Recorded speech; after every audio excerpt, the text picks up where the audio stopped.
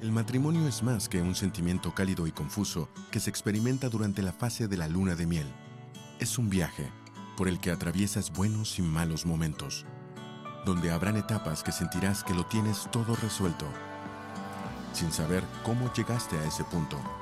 Dios ha elegido a tu cónyuge solo para ti, para caminar por la vida juntos, para fortalecer tu vida espiritual. Y aunque juntos experimenten altibajos, Dios guiará su camino.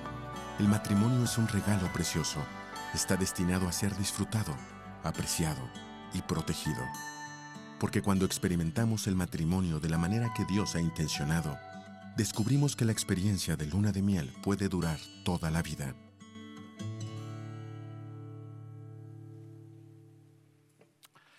Pues nuevamente gracias por estar aquí en medio de esta serie que se llama Después de la luna de miel. Y en esta segunda parte donde continuamos con esta idea de que el matrimonio, la relación matrimonial no es solamente lo que sucede en esa luna de miel, no es solamente todo color de rosa y todo va a ir bien, y es muchas veces la idea que nosotros nos formamos durante esa luna de miel. Pensamos que nunca van a venir esas discusiones y esos problemas y esas diferencias y esos pleitos, esas palabras que hieren y muchas veces las acciones que lastiman a nuestro cónyuge. Pensamos que todo va a ir bien en el matrimonio simplemente porque encontramos a la persona correcta y todo va a caer en el lugar que corresponde.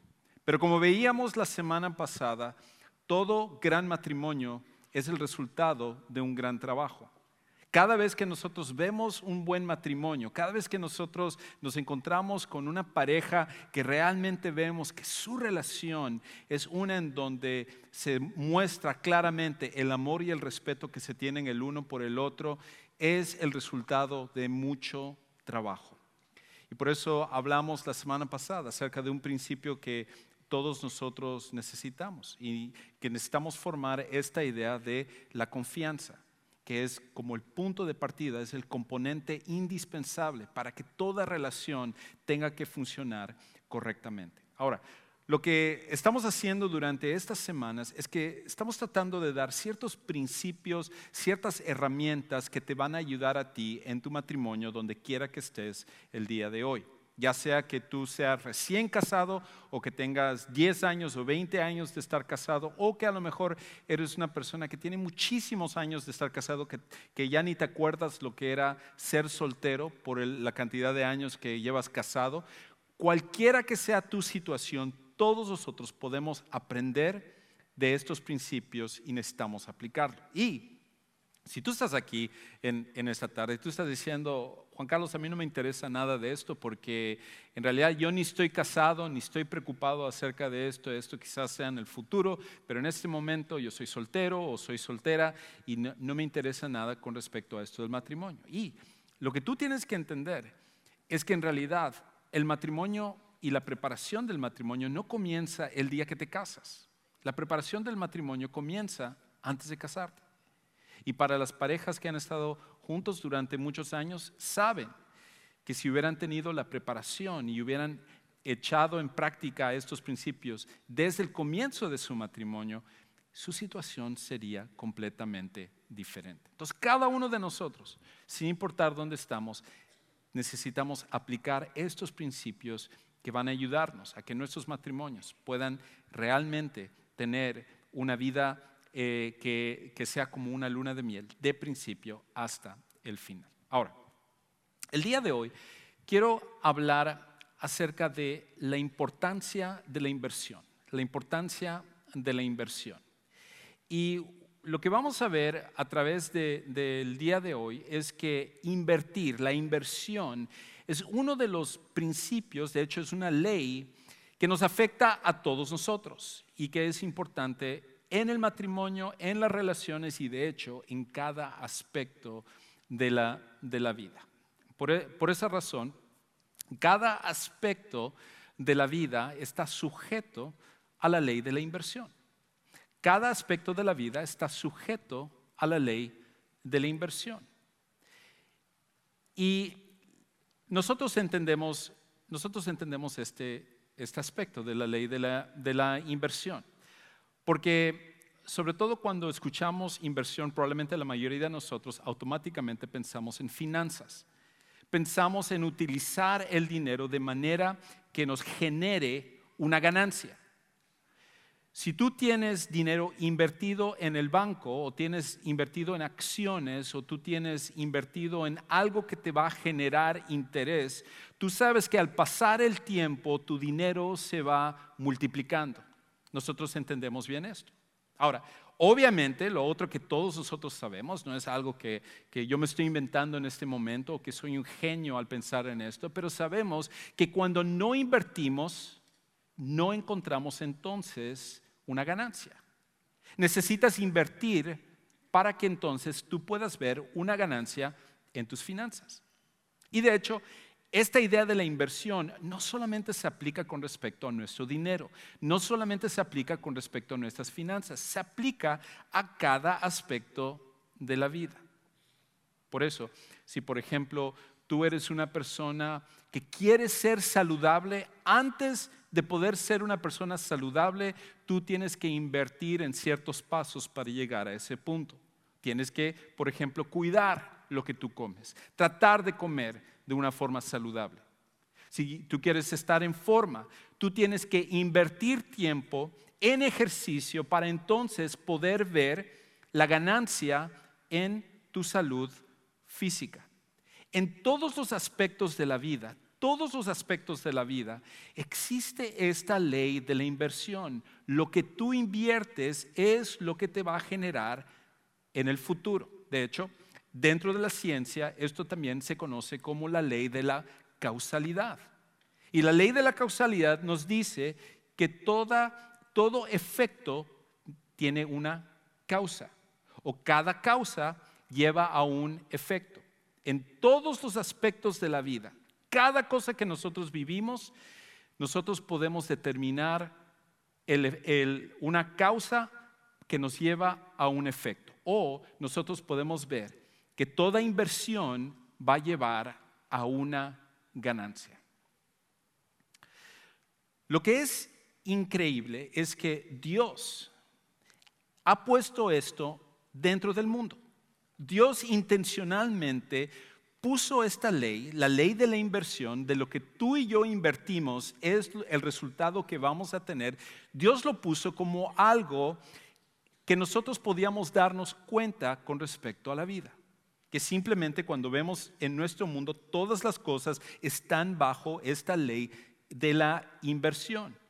Y Dios nos lo dio para que nosotros podamos entonces predecir que los resultados que nosotros queremos ver tiene que ser antecedido por lo que nosotros decidimos hacer en primer lugar.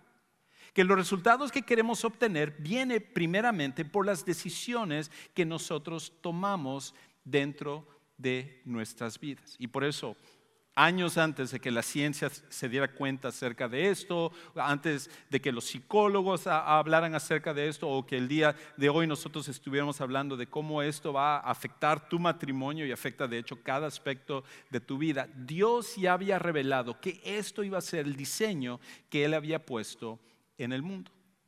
Y dentro de lo que Él ha creado y dentro de la Biblia, Él nos habla acerca de la ley de la inversión, solo que lo llama de otra manera.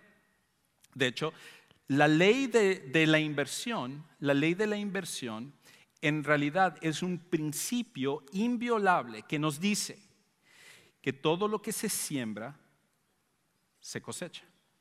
La ley de la inversión es un principio inviolable que nos dice que todo lo que se siembra es lo que se cosecha. Entonces, esta idea de inversión, la Biblia lo llama la siembra y la cosecha.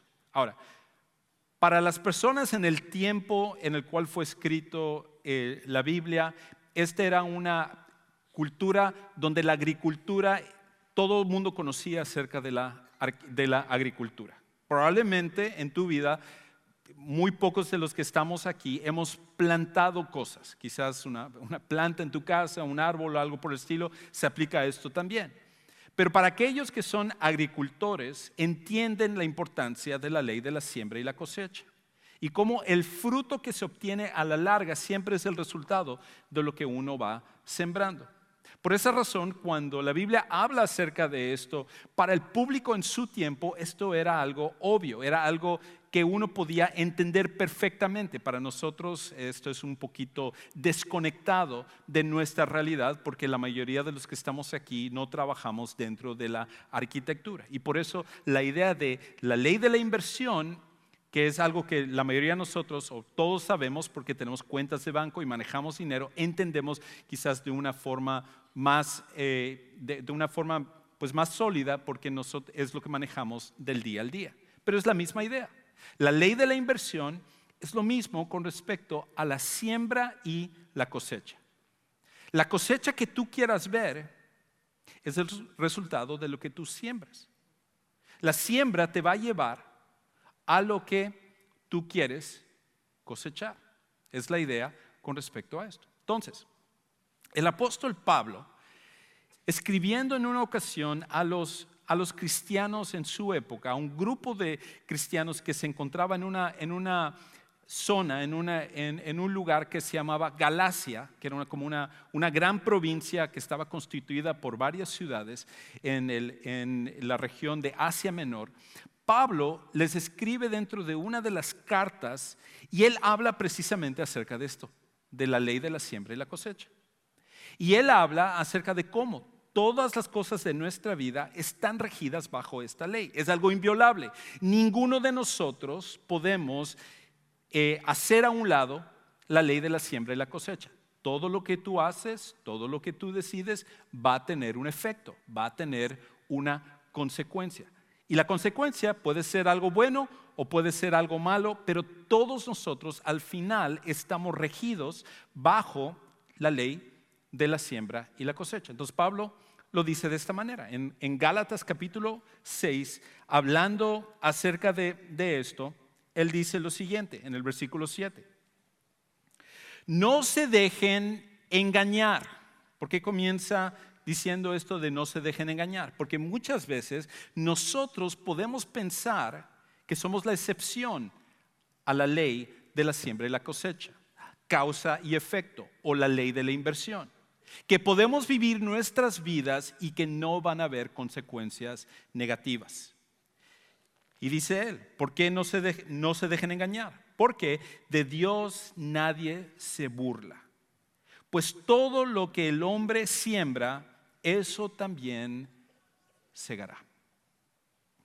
Todo lo que el hombre siembre, eso también segará. En otras palabras, Dios no puede ser burlado en el sentido de que nosotros podemos vivir nuestras vidas de una manera y pensar que podemos violar esta ley. Esta ley afecta todos los aspectos de nuestra vida. Todos estamos bajo la ley de la siembra y la cosecha.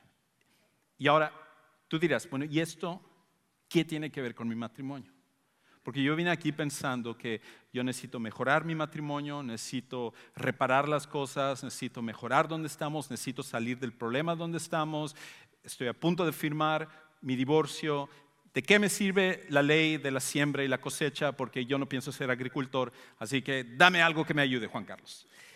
Pero la realidad es que esta ley es una de las cosas que más nos lleva a la situación que nosotros estamos pasando. Porque de acuerdo a lo que Pablo nos dice en este capítulo y cómo esto afecta cada aspecto de la vida, nosotros desconectamos por alguna razón, entendemos que en finanzas, si tú inviertes, tú recibes una ganancia. Entendemos en la agricultura, si tú siembras, tú vas a recibir una cosecha. Entendemos en la salud, lo que tú comes va a afectar tu salud física. El ejercicio, si tú haces ejercicio, te pones en forma. Entendemos todas estas cosas.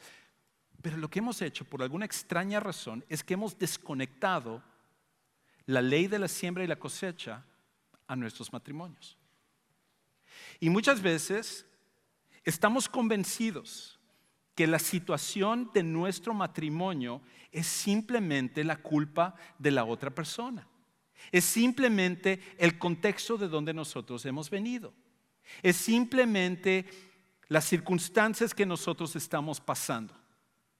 Pero lo que no entendemos es que cada matrimonio al final está afectado por la ley de la siembra y la cosecha. De hecho, cada matrimonio que ignore la ley de la inversión terminará fracasando.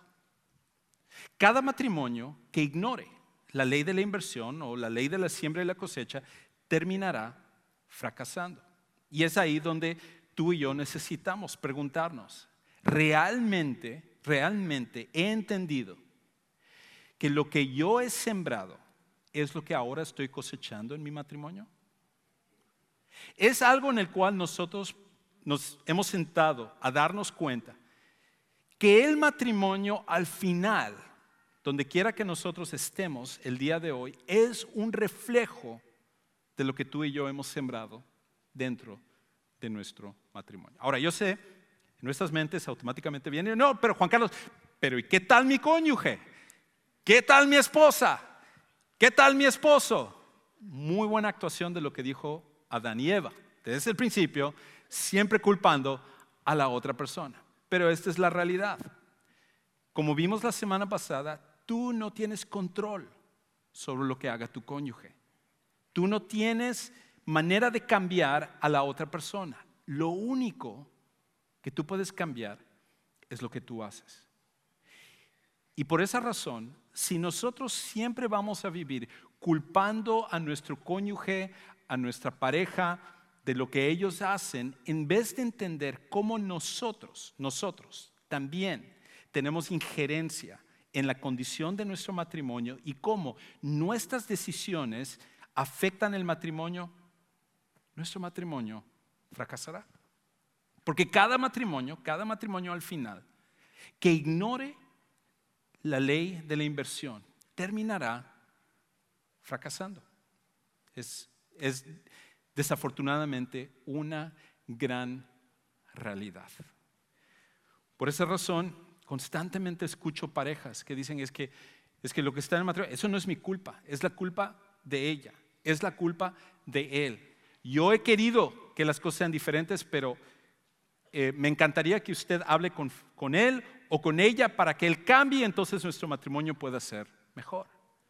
Pero cuando nosotros ignoramos cómo nuestras acciones, nuestras decisiones tienen un efecto en nuestro matrimonio y en la responsabilidad que nosotros deberíamos de tener, entonces estamos yendo a un camino hacia el fracaso. Y desafortunadamente en nuestra sociedad, el día de hoy, lo que más se nos predica en el mundo es que tú no eres responsable de lo que te sucede en la vida. Que al final eres una víctima de consecuencias, eres una víctima de la sociedad, eres una víctima de otras personas, todo, pero tú al final lo que necesitas es simplemente ser feliz.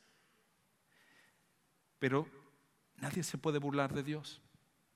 Nadie puede violar este principio sin sufrir consecuencias. Sea que yo te convenza el día de hoy de este principio y cómo afecta a tu matrimonio, o sea que tú te vayas de aquí pensando, esto a mí no me interesa. Cada matrimonio que ignore esta ley, al final terminará fracasando.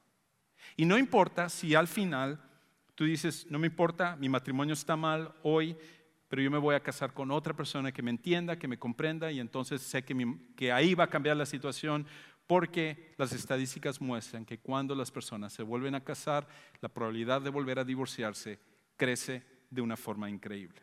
Y luego, lo que muchas veces nosotros no nos damos cuenta es el efecto que tiene sobre nuestros hijos. Porque el matrimonio es la base de la sociedad. Y si la base de la sociedad está mal, todo lo demás es afectado en nuestra sociedad. Una persona que sigo mucho dijo esto el otro día y me encantó cómo lo dijo. Cuando una pareja se divorcia, es como hacer que el mundo donde viven sus hijos explote. Cuando una pareja se divorcia, es hacer como que el planeta donde viven sus hijos explote. La base de nuestra vida cuando estamos creciendo, de nuestras relaciones y lo que aprendemos, viene de ver el matrimonio de nuestros padres y tiene un efecto tan profundo dentro de nosotros. Por eso necesitamos implementar esto para entonces ver los cambios dentro de nuestro matrimonio. Y Pablo habla acerca de esto. Ahora, esto significa lo siguiente, que nuestros matrimonios son en el presente el resultado de nuestras decisiones en el pasado. Nuestros matrimonios son en el presente el resultado de las decisiones que hemos tomado en el pasado. Donde quiera que tú estés el día de hoy en tu matrimonio, sin importar el número de años que tú tengas, al final tu matrimonio es el resultado o el reflejo de las decisiones que tú y yo tomamos dentro de nuestros matrimonios. Y por esa razón, otra vez, sea que estés casado el día de hoy o no lo estés, aprender este principio te va a ayudar de evitar muchos dolores de cabeza en tu matrimonio. Porque si tú empiezas a entender esto de cómo tus decisiones afectan cada relación y va a haber consecuencias para cada decisión que tú tomas en la vida, sean buenas o sean malas, va a ayudarte el día de mañana cuando tú estés casado. Y por esa razón, cuando nosotros entendemos esto, cambia por completo nuestra relación. Ahora, Pablo continúa diciendo lo siguiente, luego el siguiente versículo. Ya que Él nos ha ayudado a entender esta ley de la siembra y la cosecha y que es inviolable, Él dice esto. Porque el que siembra para su propia carne, versículo 8, de la carne segará corrupción. Pero el que siembra para el Espíritu, del Espíritu segará vida eterna. En otras palabras, lo que tú siembras es lo que tú vas a cosechar. Si tú estás sembrando cosas que están mal, tú vas a cosechar o vas a cegar cosas que están mal. Si tú siembras cosas que están bien, tú vas a cosechar en algún momento las cosas que están bien. Si tú tratas a tu cónyuge con amor, con respeto, con compasión y con perdón, estás sembrando lo que el día de mañana tú vas a cosechar. Si en tu relación matrimonial lo que tú estás sembrando el día de hoy son los insultos, el maltrato, las humillaciones, las palabras fuertes e hirientes, tú estás entonces sembrando lo que tú vas a cosechar el día de mañana. Todo lo que nosotros sembramos, nosotros lo vamos a cosechar. Y de hecho, otra manera de pensar con respecto a este versículo específicamente, es que cada uno de nosotros, cada uno, estamos continuamente sembrando la cosecha de mañana. Cada uno estamos continuamente, todos los días, estamos sembrando la cosecha de mañana. Y ninguno de nosotros podemos violar este principio. Un ejemplo de esto es uno de los hombres más grandes en toda la Biblia. De hecho, un hombre que podría decirse que fue uno de los hombres más grandes de toda la historia, que fue el famoso rey David, considerado el mejor rey de toda la historia de Israel, quizás uno de los mejores reyes de toda la historia, no solo de Israel, pero de la historia mundial. Y el rey David, que nosotros lo conocemos por sus grandes proezas, inclusive automáticamente cuando nosotros pensamos en David, pensamos también en Goliat. Automáticamente nos viene a la mente, porque como este pequeño niño, quizás adolescente, se enfrenta a un hombre de guerra experimentado, fuerte, enorme, y es capaz de vencerlo. Él es también el que pelea contra osos, pelea contra leones. Él es un hombre admirable por su fe en Dios, por su destreza en escribir canciones que nosotros hoy en día conocemos como salmos, que alaban a Dios, al tal punto que la Biblia lo describe como un hombre con un corazón conforme a Dios. En otras palabras, su corazón era tan tierno, tanto que respondía al amor de Dios, que era como si el corazón de David estaba en la forma de Dios. Un gran hombre de Dios. Pero también sabemos que David, con todos sus logros, con todas sus proezas, con sus victorias militares, con todo lo que él había logrado, no era una excepción a la ley de la siembra y la cosecha. Dios amaba de una forma entrañable a David y lo había bendecido de gran manera. Lo había escogido como alguien que era un don nadie para convertirse finalmente en el rey más grande de la historia de Israel. Pero en algún momento de su vida, David, después de tener tantas victorias y de conocer a Dios y de tener todo lo que él pudiera tener en cuestión de fama y dinero y admiración y hombres leales y súbditos y todo esto, en algún momento David había desconectado la idea de la siembra y la cosecha. Y cuando él ve un día a una mujer muy hermosa bañándose, y ella estaba bañándose en su casa, y él la podía ver desde el palacio de él, un día cuando se levanta, él automáticamente desconecta el hecho de que lo que él va a decidir en ese momento va a tener consecuencias para él y para todas las personas que estaban en su vida. Y sin pensarlo dos veces, primero pregunta acerca de esta mujer, y uno de sus súbditos, uno de sus hombres leales del palacio, le dice a David: David, esa es Betsabé, por cierto, la esposa de Urías el Eteo, uno de tus hombres más fieles. Y David, desconectando la idea de la siembra y la cosecha, dice: tráeme a esa mujer. Y él tiene relaciones íntimas con esta mujer. Y luego de que lo hace, la manda pensando: no va a haber ningún problema, nadie va a decir nada, yo soy el rey, puedo hacer lo que yo quiera, amo a Dios, Dios me ama a mí, así que todo va a estar bien.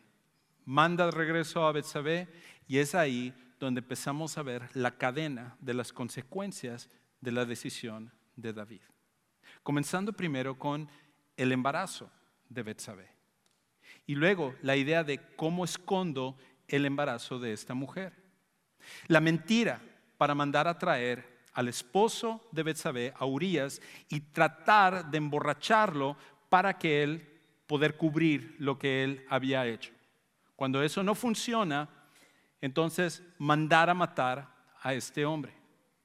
Y cuando llega a ese punto, Dios manda a uno de sus profetas, al profeta Natán, a confrontar a David, y donde él le dice: David, esto es lo que tú has. No lo dice con estas palabras, pero podemos leerlo ahí, está en forma implícita.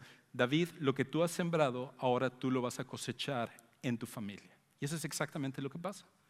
Los siguientes capítulos en la historia de David es donde nos hablan acerca de las consecuencias de esta decisión que él había tomado, donde él pensaba que estaba exento de cualquier consecuencia que pudiera pasar. Pero por esa razón, lo que él había hecho, él, al tratar de tapar esto y luego tratar de casarse con Betsabé para que todo quedara ahí borrado y todo estuviera bien después de que había mandado a matar a Urías, entonces empezamos a ver consecuencias en la relación de Betsabé y David, en el hecho de que el hijo de David muere, en el hecho de que empieza a haber problemas entre los otros hijos de David, en donde un hijo de David viola a su media hermana, hija de David, y después de que eso pasa, entonces van y se lo dicen a David, y David, quizás ya para este punto, con todo lo que había pasado, su corazón estaba tan endurecido que no hace nada. Causa que otro de sus hijos, que se llamaba Absalón, entonces viniera con un complot que matara a su medio hermano y que a la larga tratara de tomar el reino de David. David tiene que salir huyendo de Jerusalén, y finalmente cuando Absalón muere, es el dolor en el corazón de él, pierde el respeto de sus soldados al punto en el cual uno de sus generales le tiene que venir y decir a David: David, no muestres tanta tristeza por la muerte de tu hijo, porque aquí están todos estos hombres que se han sacrificado para que tú pudieras estar aquí, y mira lo que tú estás causando. Y cosa tras cosa empieza a pasar, y todo era un efecto de una decisión que él había tomado. Si David no fue alguien exento de ello, tú y yo tampoco vamos a ser exentos de la ley de la siembra y la cosecha. Lo que tú y yo estamos sembrando el día de hoy es lo que vamos a cosechar mañana.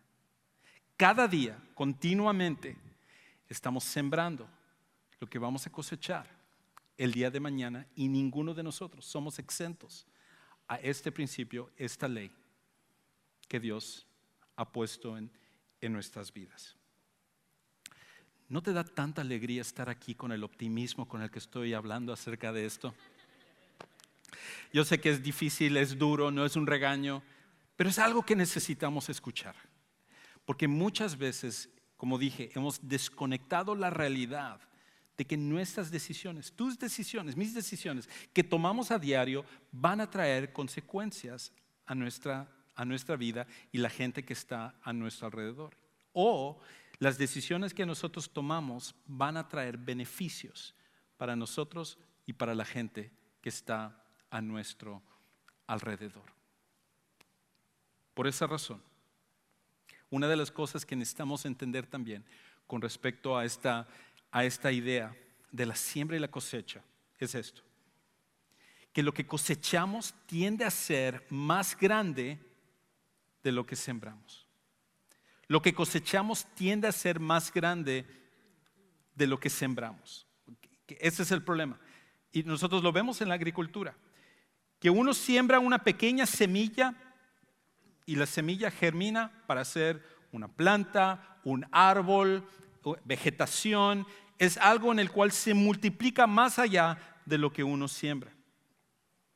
Es por esa razón que con el tiempo, decisiones que tú siembras, que yo siembro en mi vida, terminan por multiplicarse con cosas que están mal en nuestra vida o con cosas que están bien en nuestra vida. Y la persona que nos habla acerca de esto es el creador de la ley de la siembra y la cosecha, que es Jesús. Jesús hablando acerca de cómo esta ley también afecta la manera como llevamos su palabra a otras personas.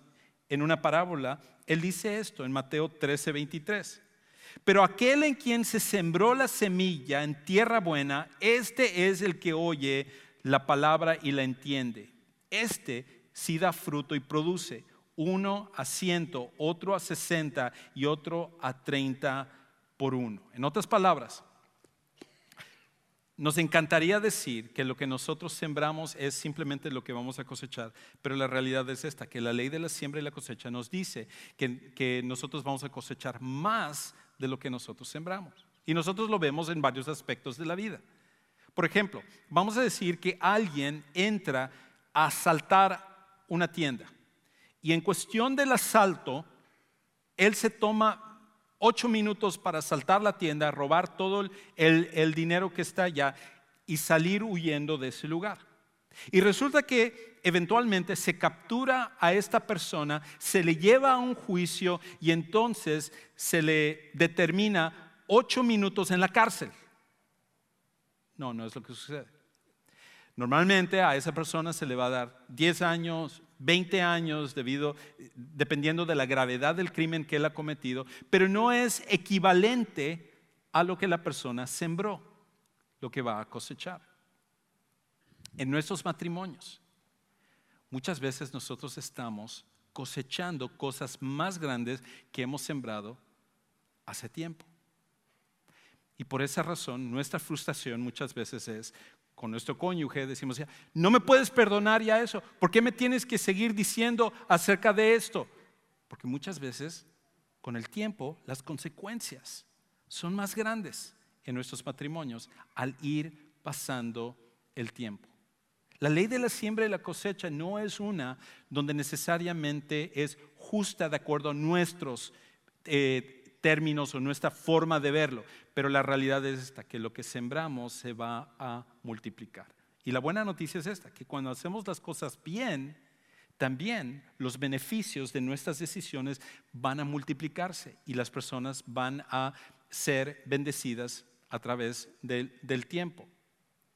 Y tú y yo podemos recordar de casos donde por la decisión de una persona, muchas personas se beneficiaron, pero por la decisión de una persona, muchas personas fueron perjudicadas. Una cosa más con respecto a esto de la ley de la siembra y la cosecha, y entonces quiero dar 3 cosas que tú y yo podemos hacer.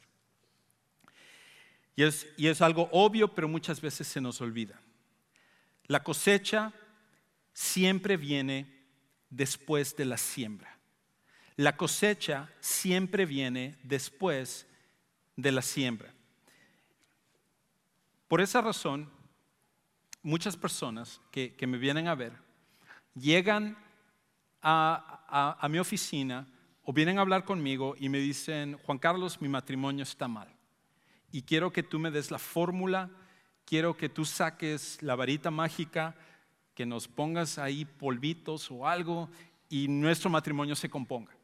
Que tú le digas a esta persona lo que tiene que hacer y me digas a mí lo que yo tengo que hacer, y de la noche a la mañana las cosas se van a componer. El problema es esto: que la cosecha siempre viene después de la siembra. Y el problema de la siembra y la cosecha es que toma tiempo.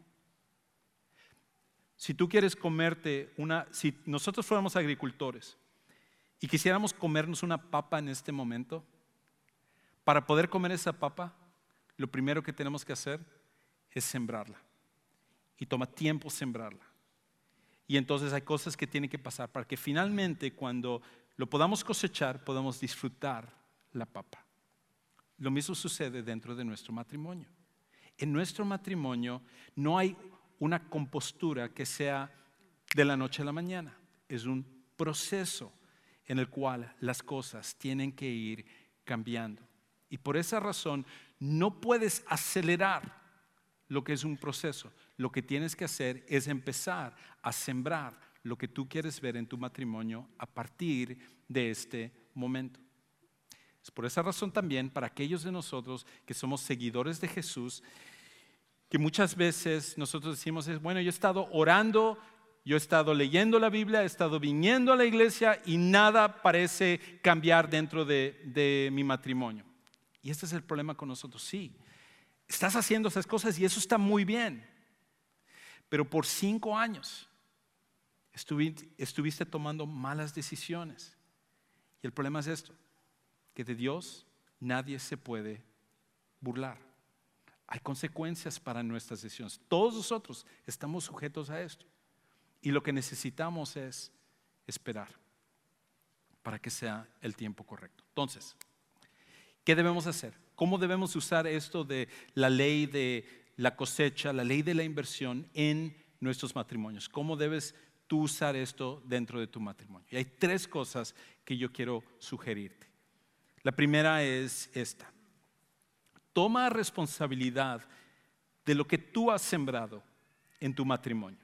No puedes cambiar a tu pareja, no puedes cambiar a tu cónyuge, pero sí puedes tomar responsabilidad de lo que tú has sembrado en tu matrimonio. Tu matrimonio se ve como se ve el día de hoy en una gran parte por las decisiones que tú has tomado, lo que tú has sembrado dentro de tu matrimonio. Y tú y yo necesitamos tomar responsabilidad de esa parte. La segunda cosa es esta: sé intencional en sembrar lo que quieres ver en tu matrimonio. Sé intencional en sembrar lo que quieres ver en tu matrimonio. ¿Quieres ver respeto y amor en tu matrimonio? Empieza a plantarlo, a sembrarlo a partir de este momento. Empieza a hacerlo en las decisiones que tú tomas, para que tú el día de mañana puedas cosechar el fruto de esas decisiones. Pero si el día de hoy tú sigues sembrando odio, rencor, rechazo, humillación, eso es lo que vas a continuar cosechando el día de mañana. Y una tercera y última cosa es esta: ten paciencia y espera en Dios para ver los resultados a su debido tiempo. Ten paciencia y espera en Dios para ver los resultados a su debido tiempo. Por el hecho de que tu matrimonio no ha cambiado de la noche a la mañana, ¿significa que Dios no te ama? No, para nada. No tiene nada que ver con eso. Dios te ama Y Dios se le quebranta el corazón cuando nosotros tomamos malas decisiones.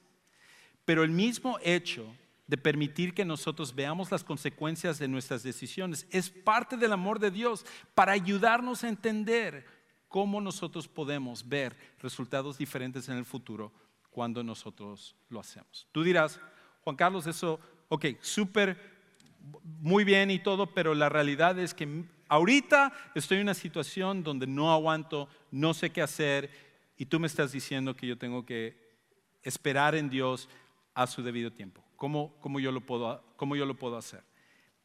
Sembrando el día de hoy lo que tú quieres ver el día de mañana. No es fácil, pero es la única manera como tú lo vas a hacer. De hecho, me recuerda una historia que no es necesariamente de una pareja que está casada, pero creo que habla acerca de esto.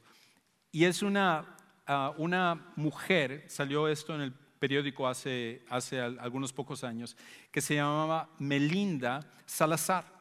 Una señora Melinda Salazar, aquí en Texas, que trabajaba como mesera. Y ella estaba trabajando como mesera en un Luby's y resulta que tenía un cliente que era un señor de 89 años que se llamaba Walter Swords y que le apodaban Buck. Y este señor Walter era un señor ya mayor, pero era un señor súper gruñón. Y ella cuenta que cada vez que él venía era quejarse de la comida, decirle que estaba haciendo un mal trabajo, que no le gustaba cómo le estaba atendiendo. Simplemente ve la foto de Walter para darte cuenta cómo era él. Walter y Melinda. Y cada vez que venía era para insultarla, hacerle mal, decirle todo tipo de cosas. Y lo increíble es que esta señora Melinda dice que durante los 7 años pues ella estuvo aguantando y tratando a este señor con una sonrisa, siempre con amabilidad, siempre tratándolo muy bien. Cada vez que recibía algo que estaba mal, ella en cambio estaba sembrando algo que estaba bien. No tenía control sobre lo que estaba haciendo Walter, pero sí tenía control sobre lo que ella estaba haciendo. 7 años después de que esto sucedía, donde él iba por lo menos una vez a la semana, muchas veces iba más de una vez en la semana, a los 7 años muere Walter. ¿Y qué sucede? Para sorpresa de Melinda, Walter le dejó $50,000 y su carro, Buick, para esta mesera. ¿Cuál es la moraleja? No es la que estás pensando. A su debido tiempo hay una recompensa. No te puedo garantizar $50,000, pero Dios promete que a su debido tiempo va a haber una recompensa cuando nosotros continuamos sembrando pacientemente, esperando en Él a su debido tiempo. Dios es el que va a hacer esto. Por eso, entonces, Pablo termina diciendo esto. No nos cansemos, no desmayemos de hacer el bien, pues a su debido tiempo, si no nos cansamos, segaremos. Empieza a sembrar hoy en tu matrimonio lo que tú quieres ver el día de mañana en él. Porque nos hacemos una oración. Amén.